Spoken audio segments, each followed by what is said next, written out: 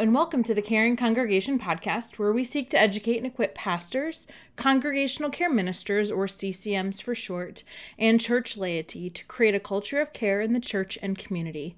I'm Reverend Joy Dister Dominguez, your host and producer of this podcast, and Season 5 is all about the intersection of care and social justice. Today we continue with part 2 of a 2-part series on reproductive health and justice with Reverend Barbara Dunlap. I invite you to go back and listen to part 1 as it sets up part 2. We talk about the definition of reproductive justice and discuss our scriptural foundation for what it means to understand God's design for justice surrounding our bodies, reproduction, and how we are to live as beloved children of God, both loving God, loving neighbor, and loving ourselves. So on Friday, June 24th, 2022, there was the decision by the U.S. Supreme Court to officially reverse Roe v. Wade. Now, this podcast that I recorded with Reverend Barbara was before this decision came down. In part 1, we talk about what it means to understand life and the conception of life, what that means, and how it certainly does affect each and every one of us. In the last episode, I share my IVF journey and my understanding and my wrestling with how life begins, how it is that my husband and I came to that decision to know if we wanted to fulfill the call that God had placed in our life to have children of our own, that it would include the IVF route. And I share in very personal detail what that means for me. I also come to my understanding of what that means implication-wise for all persons, and also respecting that each person has their own journey to come to that same understanding.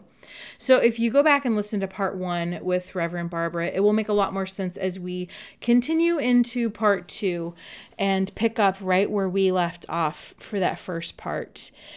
I hope that this episode gives practical information of ways in which you can further explore your own understanding of reproductive health and reproductive justice. I know that we're all not going to agree on this topic. We all have different journeys to get where we are. I respect what you believe and where you are and how you've come to that decision.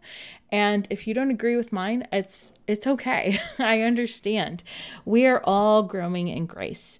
We are all trying to love God and love our neighbor as we love ourselves a little bit better just every day. And so part of this is having hard conversations. Part of this is wrestling with what we believe.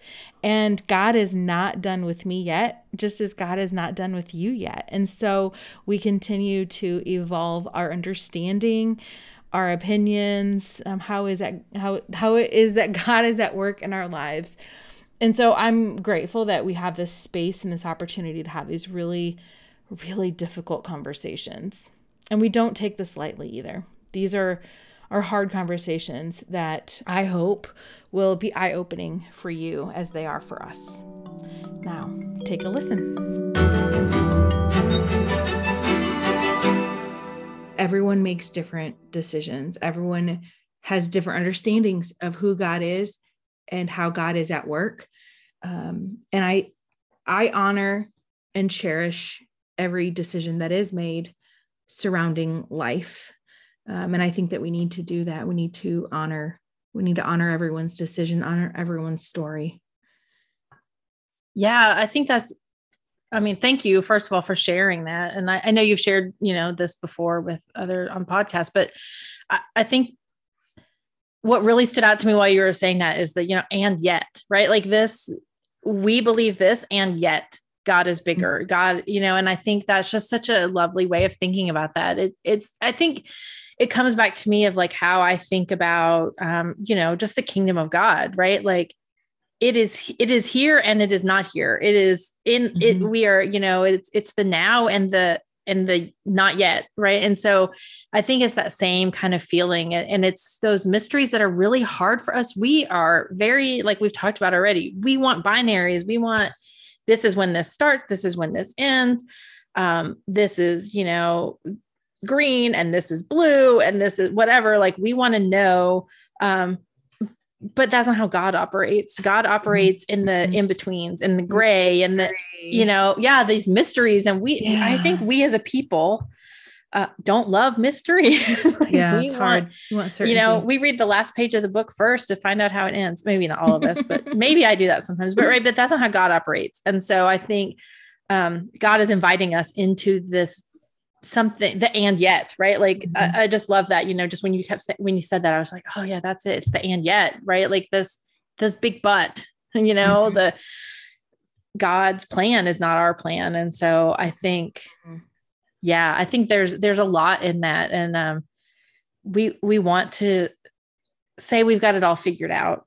And it's also, I think this is something with reproductive justice in particular, is we think we've got it all figured out, but is it my right to figure it out for somebody else? And also just because I think I have it figured out for me doesn't mean that if I'm in a new situation, that's what I'm going to do. But, I think that's a lot of the justice issue here is like, I can make decisions for myself and I can trust Joy to make decisions for Joy. And I can trust, Sally down the street to make decisions for her and Bob to make, these are all horrible names that I'm like making up, Sally and Bob, but they're not that they're horrible names. If anyone named Sally or Bob is listening, but just like, I could have come up with something more creative than that. But anyway, right. Like these people can all make decisions for themselves and that God trusts us with free will.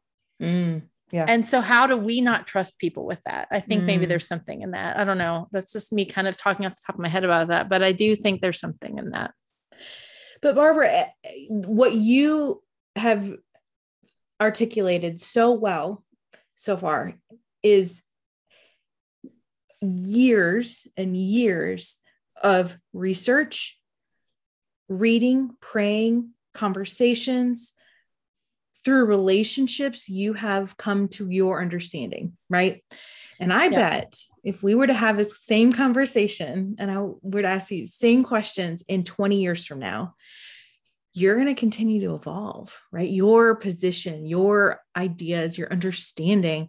And that is what is so beautiful, is that we do have this fluidity to ebb and flow. And that to me is leaning into the mystery of God, right? That to me is like, you know what? God's not done with me.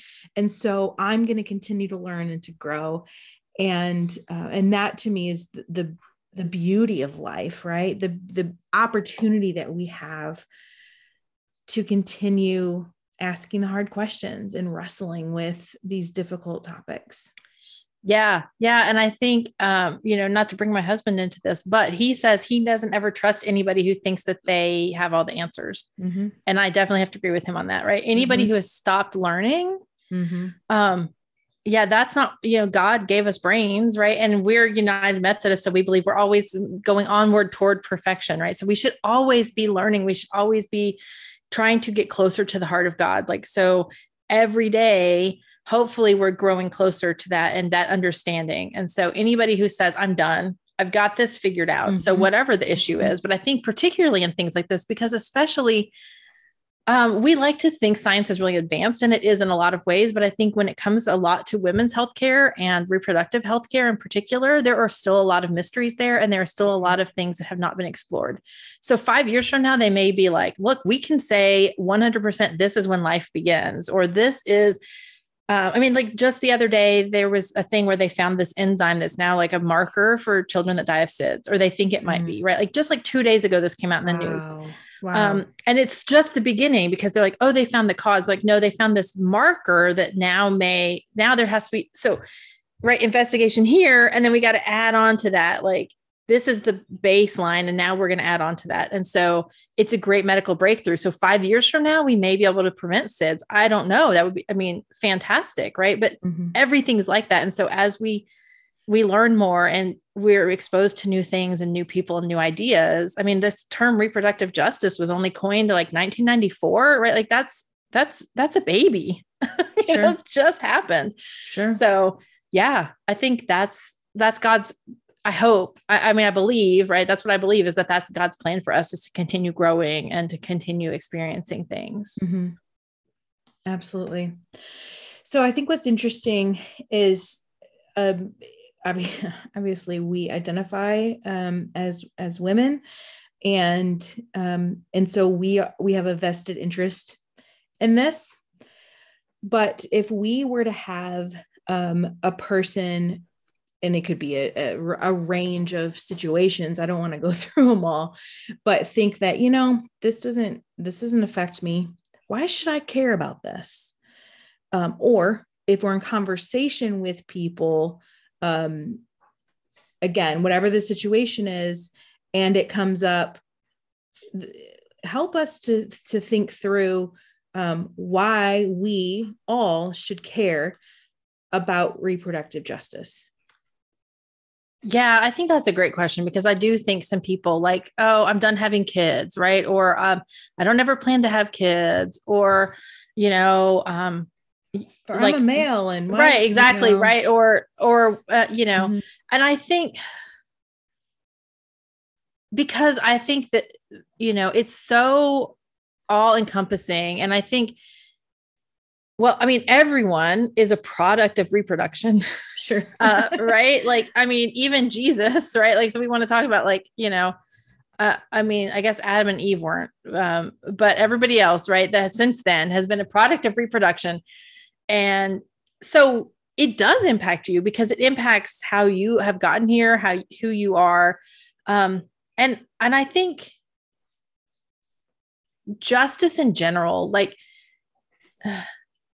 there's that saying, it shouldn't have to, affect you for you to care about it. Right. Mm-hmm. Like, so if we say we are Christians, and if we say that we love our neighbors, do we not want our neighbors to have justice? And so, if you're a single man who never plans to have children, do you care about your female neighbors? Do you care? I mean, I hate to say like, oh, do you care about your mother? Right. But yes, like, you shouldn't have to have a personal connection to something to care about it, I think. But I know that's hard sometimes for people to wrap their brains around. And they also sometimes just have never thought of it in that framework. Mm-hmm. So I think maybe that's it, is thinking about yourself as a product of reproduction, as a someone who potentially, maybe it doesn't impact you, but, if you're a business owner, right? Like, I mean, we're talking about the church, but like, if you're a business owner and your employees cannot access the reproductive health care that they need, how will that affect their performance? And I hate to frame it that way, because mm-hmm. we should care just because we care. But mm-hmm. if you can't wrap your head around that, maybe you can wrap your head around like, we should care because it impacts this, right? Like, or not having access to healthy food. Children might have diseases, right, that then cause them to be sick as adults, right? Which then, I mean, like, people talk all the time too about the healthcare costs, right? And healthcare costs that can be prevented by prevention. Preventative medicine helps us have a more healthy society. And I think, right, we're coming out of a pandemic. I hope we're coming out of it, at least, right, that has shown us that vulnerable populations, mm-hmm. We haven't paid as much attention to them, and they're so vulnerable. And so that impacts everyone's health. Mm-hmm. Right. So I think, we saw how COVID impacted the supply chain. Mm-hmm. Okay. Well, I'm going to guarantee you reproductive health impacts that supply chain too. Mm-hmm. If somebody is out because they're currently miscarrying, or they're out because they're, having some other reproductive health issue, they can't function, they can't do their job well.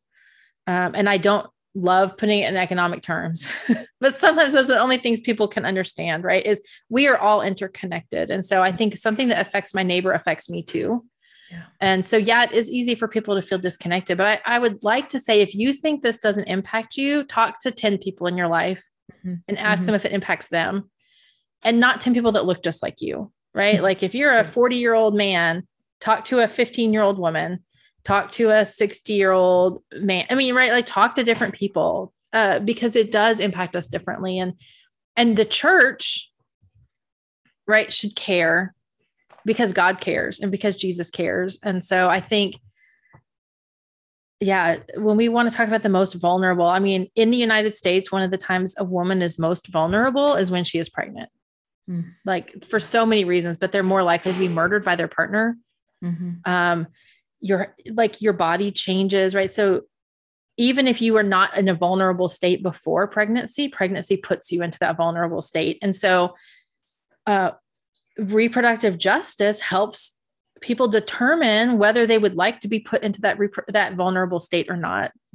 And so I think there's something in that too. Like Jesus calls us to care for the most vulnerable, and some of our most vulnerable members of society are pregnant people and babies and children. So, and as a disciple, as a follower of Jesus, as we seek to emulate what Jesus taught us about loving God, loving our neighbor, there's so many examples of Jesus honoring women, honoring bodily autonomy,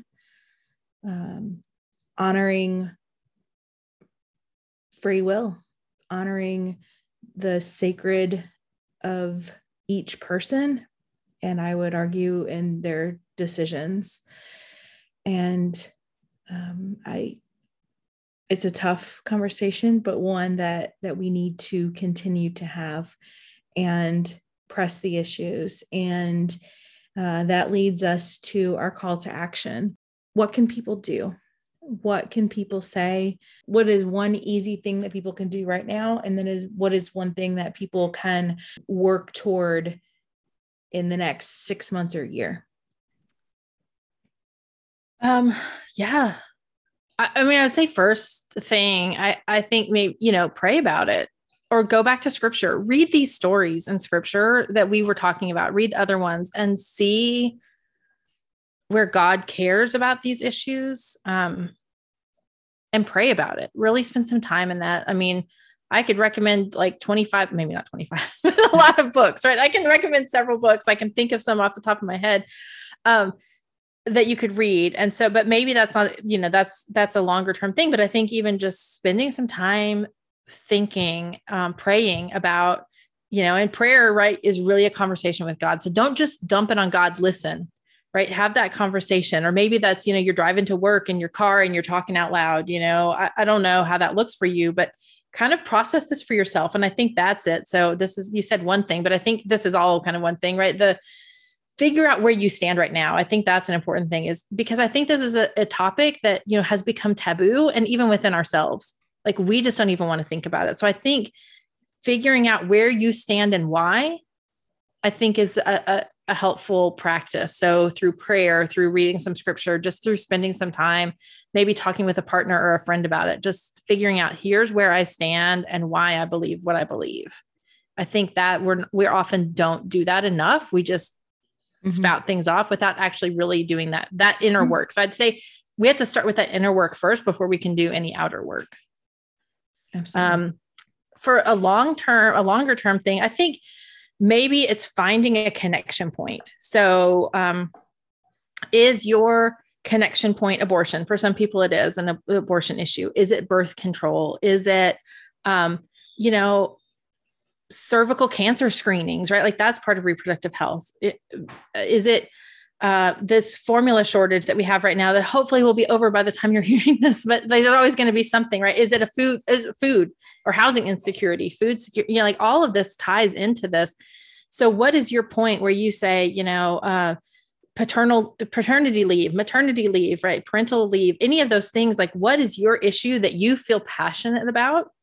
Because if you look at the whole thing, it's huge, right? We've talked about how big this is. So finding that point that for you is a touchstone, and then action from that point. So that action might look different depending on what it is. Is it you helping provide, period products in your church, right? Like that's such an easy thing to do. Maybe that's on a 6-month plan, because really go buy some pads and tampons and put them in your church bathrooms. Or if you own a business, or if you're whatever, just put them there for people to have.